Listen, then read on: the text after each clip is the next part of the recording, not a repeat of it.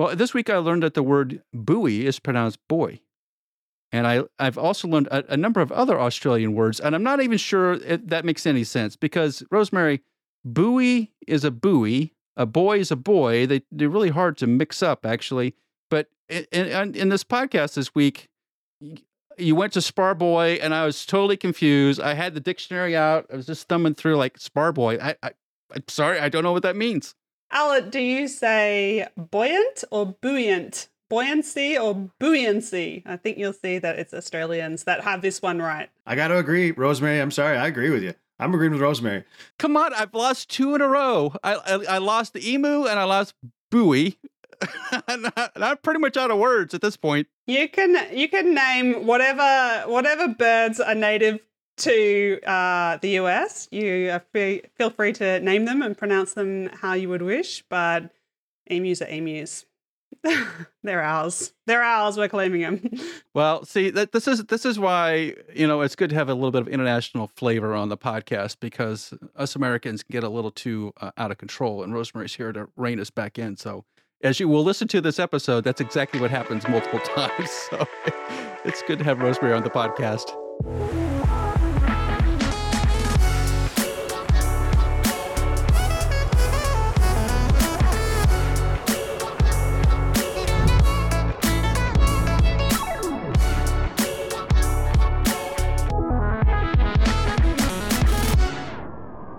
So down in Sweetwater, Texas, where we were pretty close to it last week, it's been a big problem down there about the number of wind turbine blades that are just stacked in piles.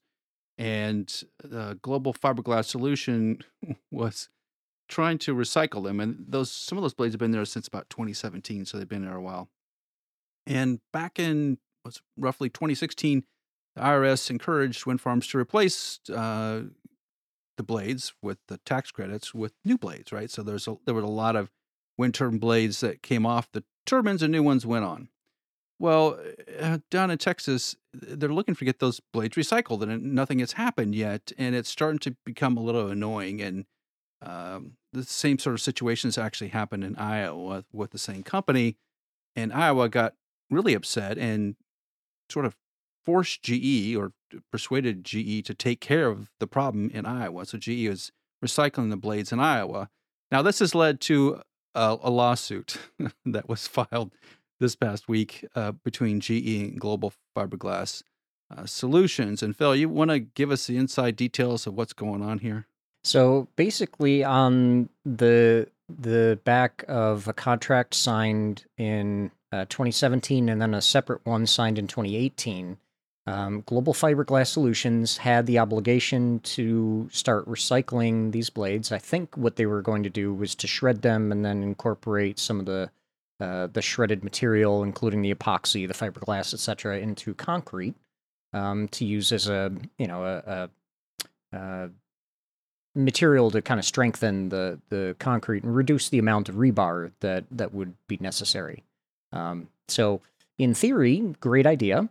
Unfortunately, I think that according to the contract, Global Fiberglass Solutions was supposed to at least haul them away and recycle them, although potentially the contract only said things about hauling them away, at which point, technically Global Fiberglass Solutions is, I guess, contending that they agreed to do that according to the letter of the contract, but in reality, they weren't necessarily recycling all of the blades that they had suggested they were going to. So the question is, was there a reason why they weren't recyclable, or was something else going on and they were just pocketing, almost $22.5 million of GE's money and then not really living up to the obligations under the contract. So the civil dispute is going to go on for a while. They just filed this, the GE just filed this lawsuit in New York last week. Unclear as to what this really means because there was some rather inflammatory language used in that lawsuit, where GE was basically suggesting that Global Fiberglass Solutions wasn't really even capable of recycling anything. They just totally misled GE right from the beginning. The GE filing was really loaded with details. Like they went and pulled presentation packs and emails and all kinds of information. So they had done some homework on Global Fiberglass Solutions to go back and to relive what GE thought was supposed to happen. Obviously, there's going to be a disagreement there. But now that these blades are, especially in Texas, are sitting there, I'm not sure what they're going to do, Rosemary. Is the best solution to try to recycle them, bring in somebody to recycle them, like GE's talking about doing that? Or is it just better just to bury the things and be done with them? It's such an interesting question. I mean, it depends what your goals are. I mean, if you really wanted to take those blades and turn them into other products, which I guess is what most people would think of as recycling, then, they are part of the way there. One of the difficult things with recycling wind turbine blades is just the logistics of getting all the blades down from a wind farm and, collecting them in one place where you can actually process them. So I guess they have gone partway along the recycling process. But I just think that this lawsuit is so kind of emblematic of the whole debate around recycling wind turbine blades, because what does recycling mean and why are you doing it? I think that especially the second question, no one ever talks about that. If you actually think about what you're trying to achieve, then you can figure out what is the right thing to do with it. And a lot of those cases, it's actually contrary to what most people might expect. So, if we assume that by recycling wind turbine blades, we're trying to minimize their greenhouse gas emissions, actually, you're going to add greenhouse gas emissions to the life cycle of the wind turbine blades if you try and recycle them. The best thing that you could do is to take it off the wind turbine blade and just bury it right there at the bottom of where the wind turbine used to be. So I think in this lawsuit, it was mentioned that they were supposed to be grinding them up to make pellets and then turn that into other products. And I've heard, putting them into concrete is one thing. And you can do that. And one of the issues with that, with concrete specifically, is that, it's really regulated kind of material because you use it for important structural considerations where you need to know how strong it's going to be. So I don't think there is a huge market for just shoving whatever uncontrolled filler into concrete, even if, you have had some promising lab results. You have to be able to control the composition really tightly. One other thing that I think is a bit funny about this lawsuit is that GE has its own research programs into wind turbine blade recycling and has since, maybe they didn't have the program, well and truly kicked off by 2017 when this agreement started, but certainly there are many blade experts working for GE who knew very well the state of the industry. And, GE knows that you can't recycle wind turbine blades in the sense that most people would imagine when you're recycling. You can't take the materials that are in an old wind turbine blade and do some process that turns them into a new wind turbine blade. The structural properties just degrade so much with today's processes that that's just not a possibility. So I think that for them to say now, oh my God, we thought that you were recycling them, it's just a bit hard to believe that they thought that when their own program showed that was not possible yet.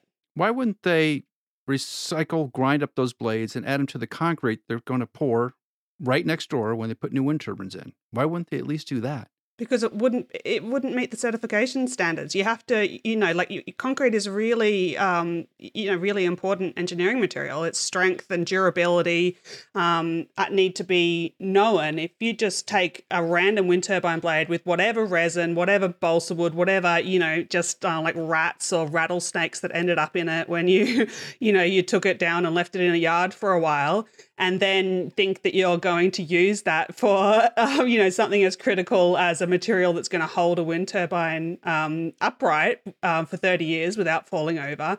I mean, that's not going to happen. Here's a thought too, Alan, along that same thing, right? We've identified that one of the big issues here is transportation. We know that all these there's a lot of other things that are going to emit more greenhouse gases. So the answer is the material needs to be used locally. Okay, building a wind farm down the road. Why not grind it up and use it as the road base for all the roads and pads for that wind farm? Absolutely, yeah. I agree with you on that, yeah. Those roads and pads need to be built up above the surrounding fields by a foot or two. That's all extra dirt. Why bring in all kinds of dirt? Why not put the initial 6 inches of road base of crushed up fiberglass? Like, we know they can bury them. They're basically inert, right? So why not use it for that? The tough thing with the whole lawsuit is that there's a social part to it too, right? There's a legal part, GE standing in one spot. There's a commercial part, GFS is standing in another spot. Then there's the engineering aspect of it, and the actually doing the math and the metrics and looking at it quantitatively versus qualitatively. The other side of the things is there's a social impact of this, right? There's a lot of people, whether you're for wind or against wind, you're looking at all these blades stacking up. You're saying, hey, this industry has a problem. This is another black eye to the industry. This sucks, right? We don't want to have to be continuously trying to bail ourselves out of these problems when we're trying to promote wind energy. So the whole idea of this thing that's going on, that it's become a lawsuit between two players out there, that's a black eye for the industry, and they need to find a resolution to it, right? So in my mind, I know there's a lot of companies out there that are starting to get more into the recycling of blade space. Like when GE did the project with Veolia, right? I know a couple of guys that have started companies that are, hey, we'll recycle your blade. So they'll even take them off, they'll cut them up, and they bring them to Veolia to get them recycled. And those guys, I actually talked to one of them about this lawsuit. They said, like, this is giving us all in the industry a bad name. I'm getting vetted so hard by everybody I talk to, asking questions that should have been asked during this thing, that he's like, man, it's like, it should be, these meetings should be a no-brainer, and they're difficult. They're tough because nobody believes that we're actually going to recycle blades because of one guy or one company kind of did the industry wrong. Lightning is an act of God, but lightning damage is not. Actually, it's very predictable and very preventable. Strike Tape is a lightning protection system upgrade for wind turbines made by WeatherGuard. It dramatically improves the effectiveness of the factory LPS, so you can stop worrying about lightning damage. Visit weatherguardwind.com to learn more, read a case study, and schedule a call today. The Godo Floating Wind Farm Consortium delayed the commissioning of the Godo City Offshore Wind Power Generation Project by 2 years, shifting its initial target date of January 2024 to January 2026. Well, you ask yourself, why did they do that? Well, the delay was prompted by the discovery of defects in the floating structures used for the project during construction. So somebody said, oops, we have something seriously wrong here, and it's going to set us back 2 years. Now, the Toyota Corporation, which is involved in this and in the construction, identify the defects and is going to resolve them, which is absolutely the right way to do it. And Phil, so when I read this article, like, yeah, you're going to have defects. It's something completely new you're building, and yeah, it's super complicated, and there's a defect, and they identified it, and they're going to go fix it. But 2 years is a long time, so it makes me think it's something pretty deep into the design that they had to go fix. And what are the ramifications for other wind projects, like in the United States, where we're really sort of kicking off something new? Because it's so new, there's going to be delays, right? Has to be. Yeah, there's a few aspects of this that are actually fairly interesting, Alan, because first off, in Japan, they've had many, many years of experience at doing kind of floating, this is a spar buoy technology. So in Japan, they've had many years of doing demo projects with this spar buoy architecture, including using basically the same Hitachi 2.1 megawatt turbines that are supposed to go into this Goto demo project. And so it's a bit curious that they've run into issues, and they weren't very specific in what they publicly released either. We talked about potentially this could be weld issues. It could be any number of things. It could just be something to do with the design overall. I would think that if it's a 2-year delay, there's some kind of fundamental flaw with the overall design that perhaps wasn't identified during the demonstration projects that they've done, over the past, I want to say 6 or 7 years over there. So the impact of this project notwithstanding, the spar buoy technology is also something that could be utilized in California. It's being utilized right now in Norway and off Scotland with the Hywind projects. They're talking about utilizing this type of technology even elsewhere in Europe, South Korea, etc. So, and many more floating projects in Japan, by the way. So, including the full-scale project that they have, because I think the entire Goto project was intended to be something like 800 megawatts or more, I want to say, if memory serves. So the point being, I guess there's going to be, as you said, there's always going to be issues with developing a new product, but I'm looking at this like it's not necessarily a new product. I mean, if you've been in wind for a long time, you've heard about floating forever. I mean, I've been in wind energy for 16 years, and 16 years ago, we were talking about floating wind. And, it's taking an awfully long time to get these solutions developed in the first place, which is also a bit of a head scratcher when you consider that things like tension-like platforms are already used in oil and gas.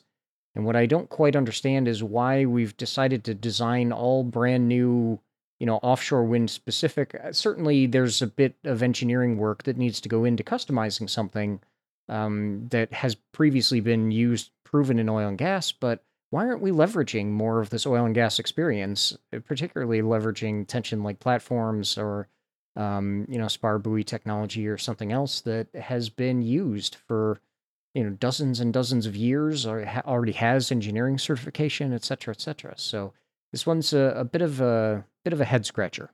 It's really weird that it's 2 years. They've only got 8 of these things, spar buoys. We say boy, not buoy in Australia. So sorry, I can't change that. They've got 8 of these spar buoy structures to deal with. 3 of them are already installed. They're going to inspect one of them for damages, but they think that it's going to take 2 years. I mean, you can definitely, whatever it is, you can make 8 of them in less than 2 years, right? So to me, it says it's not actually a problem with the way that they've been manufactured or a problem with the materials. The problem is that they don't know why. Something's gone wrong and they don't know why yet. That's the only thing that can explain a 2-year time frame to me. And I mean, yeah, that's just speculation. But if it was just a bad weld, then okay, you remake those 3 with good welds and make sure that the other 5 that haven't been made yet are also made with good welds, and then you move on. I mean, it's not going to take you, that'll take you a few months, maybe a year, and the rest of the project can, still happen as, it was originally planned. But I get the impression that they don't know what's wrong. They're going to have to make some sort of design change that they don't understand yet, and they don't understand its impact on all the other parts of the project. So they've had to push everything back. That's kind of my instinctive feel for it. But yeah, I know Joel's worked a lot with offshore oil and gas. So maybe you can tell me what your gut feel is based on the limited information that we have. I think, Rosemary, you're definitely on the same track my mind is. They don't know, right? So you can do FEA modeling and all kinds of grandiose CFD stuff, but if your inputs in your software program don't match reality, which is quite often is reality, right? Then you may not be able to model something, right? You may put it into the water and then all of a sudden there's a floating moment or there's a tipping moment that doesn't make sense. When you're dealing with offshore floating wind, you're dealing with 9 degrees of freedom plus centrifugal motion and all kinds of things. So there's a really complicated problem. Another one here to think about is on the economic side of things and the commercial side of things. When you look at the group here, Goto Floating Wind Farm Consortium, it's a lot harder to get things done when you have a group of companies working on them together with the government involved.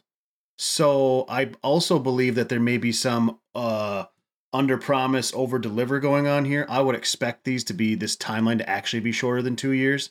So in a lot of the offshore oil and gas projects that I've been involved in, you have one, if you can get with a good EPC, like I don't know, Technip FMC or a Baker or someone like that, or a Saipem, where they're doing everything in-house. They're doing the design, they're doing the procurement, they're doing the construction, they're doing the install. Those projects almost always will go faster and more efficiently than they will if you have company A, B, C, D, X, Y, Z, all doing different parts and having to work together. And I see this as kind of, because this is it's a new thing. It's floating wind, Japan. They got the government involved. They've got a bunch of other kind of consortiums involved and some other people. I think that's one of the things that will slow the process down. But I'm going to go right back with Rosemary said. I don't think they know what the problem is yet, because I think that the possibility of modeling things that they didn't expect is real. Hey, Uptime listeners. We know how difficult it is to keep track of the wind industry. That's why we read PES Wind magazine. PES Wind doesn't summarize the news. It digs into the tough issues, and PES Wind is written by the experts, so you can get the in-depth info you need. Check out the wind industry's leading trade publication, PES Wind, at peswind.com.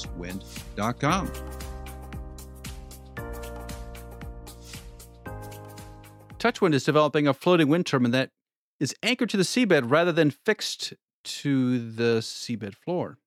The turbine mast bends in low wind, and then it's drawn upright in stronger wind. So what this thing looks like, it's a single piece blade. It's like those toy helicopters on the stick. It's got the blade on top of the stick, and you spin it between your palms, and it flies in the air, which is the impetus for the Wright brothers to get involved in flying, by the way, if you didn't know that. So this Touchwind is very similar to this design. Cutting edge. A what? It sounds cutting edge if it was the inspiration for the Wright brothers. Yeah, their father brought home a toy for Christmas. Well, he was a preacher, and he came home, I think it was for Christmas, but he brought home a toy from being on the road, and that was the toy, and then they got interested in flying, and then the rest is history. But can we just relate this back to the previous story? So one of their points is, okay, this is a floating offshore turbine that's anchored to the seabed rather than fixed in the ground. And Joel, please tell me if I'm crazy, but isn't that the entire point of floating offshore, that it's going to be anchored? If it was fixed to the ground, then it wouldn't be floating, right? It would just be fixed fixed bottom offshore wind. Am I crazy? Is that really a selling point for a floating turbine? For me, this one could be, because I looked at the design of it last week, actually, or 2 weeks ago. I was looking at this because they had a LinkedIn article. It makes sense to install these floating in shallow water because of how small they are. There's how easy they are to transport. Like you can do. There's a vessel that's known as an AHT. It's an anchor handling tugboat. So basically, it's really powerful, like a tugboat, 30,000 horsepower type thing. But it just has a big, wide open back deck, and the back deck will have. You can put it's made for anchoring things. So they'll have big chains and loops of, have a mile of chain on this thing. But you can just put a chain in one of these, drag it behind a boat, flop the chain overboard, and be done with it. Like, there's no monopile installation, there's no nothing. You could put these things out in 50 meters of water, no problem. So I think that one of the ideas behind the Touchwind product here is that they could lower LCOE of offshore wind by not having to have all of the fixed bottom features, but in shallow water. But does it scale? What do you think? Because, they've got this one-piece blade, so it's basically like it's a two-blade rotor, but the two blades are joined in the middle, so you've just got one thing. So that sounds nice and simple, and it's really similar to there's a lot of small wind turbines that have that design. In particular, on the Danish west coast, they have a lot of farms have this particular two-bladed wind turbine, a Gaia wind turbine. I think the company's gone out of business now, but super popular. It's just one fixed blade, and then it's an upwind design as well. So sorry, I mean downwind, and it teeters. It's got a spring in there so that it automatically kind of changes the angle of the rotor depending on the wind. So that sounds a lot like what Touchwind is claiming. And, it's a good, robust, kind of low maintenance design for small wind. But does it scale well? Because it's really cool to just have, one piece nice and rigid, less, bolts to worry about. Installation would be nice and fast. But, if you're thinking about most offshore wind these days, if you're getting up beyond 10 megawatts, the blades are, over 100 meters long. So if you've got two blades in one piece, then now you're going you're going to have a 250 meter long single blade. How are you going to install that? It sounds to me like maybe this one will never reach those sort of sizes, which is not to say that that's bad, but you're not going to get, some of the benefits for offshore of having really big turbines is that you don't have so many connection points and don't have to lay so many subsea cables because, you've just got fewer points to connect up. So, yeah, I think it'll be a slightly different kind of application than what the main direction that we're seeing offshore wind in these days. Yeah, I'd have to agree with you on some of the engineering difficulties there. If you look at Touchwind's website, they're claiming in this design, a 200-meter rotor is capable of a 12.5 megawatt machine. in with their design. And that's over 31,000 meters squared surface area. So that's big. Now, I completely agree with you. Does it scale? Are you able to do this? I guess on the back side of things, I need to see more of the commercials of it, right? Because does it make sense to scale it to that big with the structural and the structural issues and the O&M issues that you could run into going to that size? Does it make sense to put 2 to 1 out of 100-meter ones at 6 megawatts or 3 megawatts? Because there might be the economy of scale with this thing might plateau off at a certain level, right? Or even come back down at a certain level because of the difficulty in manufacturing that rotor. So I completely understand where you're coming from, and I think that we're onto something there. I almost think it's easier just to put smaller ones out, but more of them for this design. I know what Phil's thinking right now. There's no way you're going to build a port and the infrastructure to do it. It's going to cost you more to do all the expensive stuff on land than it is to put that out to sea, I think. Right, Phil? I mean, we know we have port problems in the United States right now. I can't imagine building a port big enough to handle that. Realistically, the other issue is getting this thing designed, getting it certified, and then getting it done at scale implies probably about $1 billion effort. This is a startup company in the Netherlands. They've recently gotten investment from Mitsui, OSK in Japan, which is good, but they don't have what they need in place to be able to. This is basically just going to be a demo project for now, and eventually could turn into something.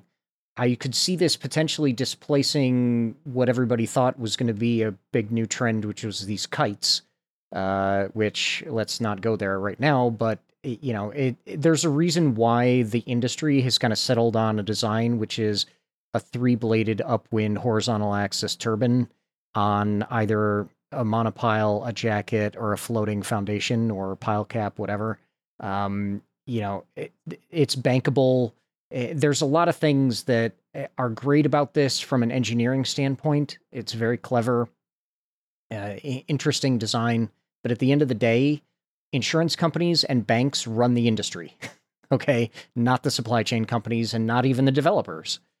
So you have to be able to, there are so many solutions out there that fall into this bucket of very, very clever engineering work, very clever technologically. Yes, you can make it work from an engineering standpoint if you have the right investment, but are you designing something that is bankable? Are you designing something that is insurable?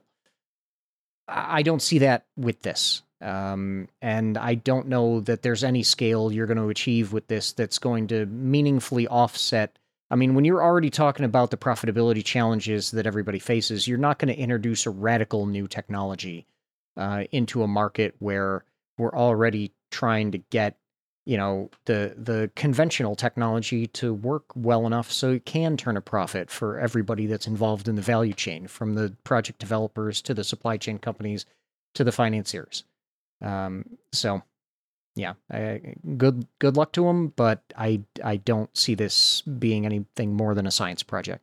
There's a lot of companies trying though in floating offshore. I definitely agree with you for the most part that that's probably what's going to happen. But I do think that the design that evolved to make sense for onshore wind it's not necessarily the best technical solution to the floating offshore problem. So I do think that there is, possibility that the best design hasn't been arrived at yet. But I can kind of imagine that what you'd say to that is, like the, what do they call it? The Valley of Death, or I don't know if that's really correctly applied here, but the commercial realities of actually getting to that, to that better design. It is any new emerging technology in something as expensive to develop as an offshore wind turbine really faces a big handicap compared to an existing company that's already ironed out all of the kinks in their design and just has to, have the few little changes to to figure out with floating offshore, whereas this design and all the others that are like it, like the wind catching and the C-twirl and, airborne wind, there's nothing wrong with any of those concepts. And maybe, if wind energy didn't exist yet at all, that is the direction we'd be going. But they don't just have to figure out the little quirks of floating offshore. They have to figure out all of the quirks of just wind in general.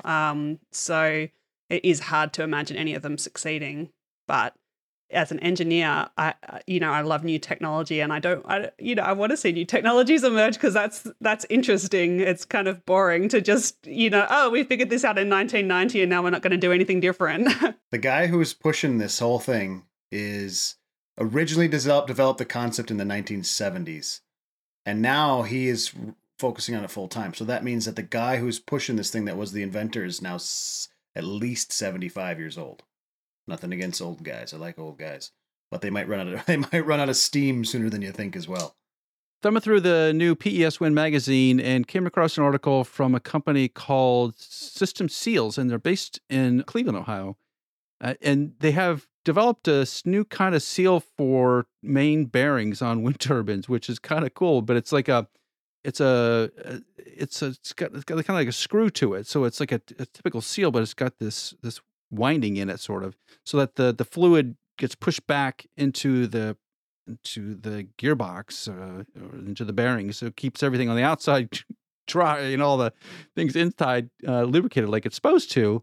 And it's a pretty unique thing. So it sort of like pumps the fluid or the grease back into the container, and it has, I guess it's been used on like 10,000 turbines at this point. And when we were down in Texas at a wind farm last week, one of the things you notice when you're driving through West Texas is, there's oil and grease and stuff on the towers. It's pretty prevalent in some cases. You think, man, the seals have gone bad. And I just think, man, the seals are such a big problem, right? It's such a complicated design, and this System Seal vortex seal makes a lot of sense to me. I'm surprised it's not being used in more places, actually. Even when you hold a seal of any type, right? Whether it's a piston seal or a flange seal, face seal, in your hand, that's like, it could be on a skid steer or something, any kind of little industrial equipment. Those little seals leak pretty easily. Now imagine making that seal have to be meters across.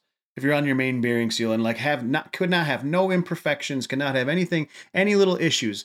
So that's tough, right? I mean, anybody that's spent any time in the wind industry has driven through a wind farm that has grease, oil, anything leaking down out of the tower, from yaw motors or from the main bearing itself or from some kind of rotating equipment inside of that machine.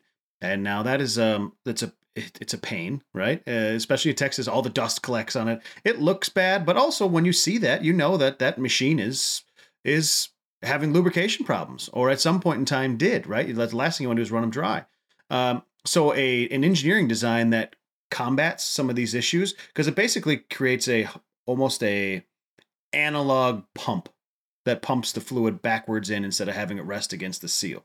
Right? So they're not a pump to actually maintain per se, but the design of it lends itself to being a helical pump, taking advantage of the centrifugal motion of the bearing. So that's great. One of the biggest problems that we have in the wind industry for looking at all these leaks is the simple fact that these things are so big, so remote, and it's tough to work on them. Right? So they're running up there. Ideally, everybody wants 100% uptime. Well, we know that number is closer to 40, 35%. So either way, these turbines are out there running 120, 100, 120, 150 days out of the year.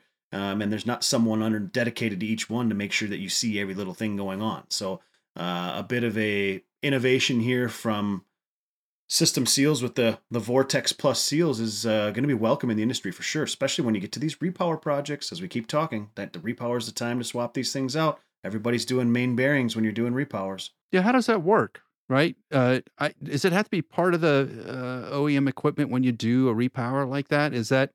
Or can they upgrade out in the field? Yeah, you can upgrade in the field, but it all depends on how you do your repower and who's doing your repower for you, right? So sometimes there is OEM repower programs. If you got GE turbines, you can call GE and say, we want a repower. And they'll say, okay, we'll take your 1.5, make it a 1.6. We'll put these blades in, we'll put these main bearings.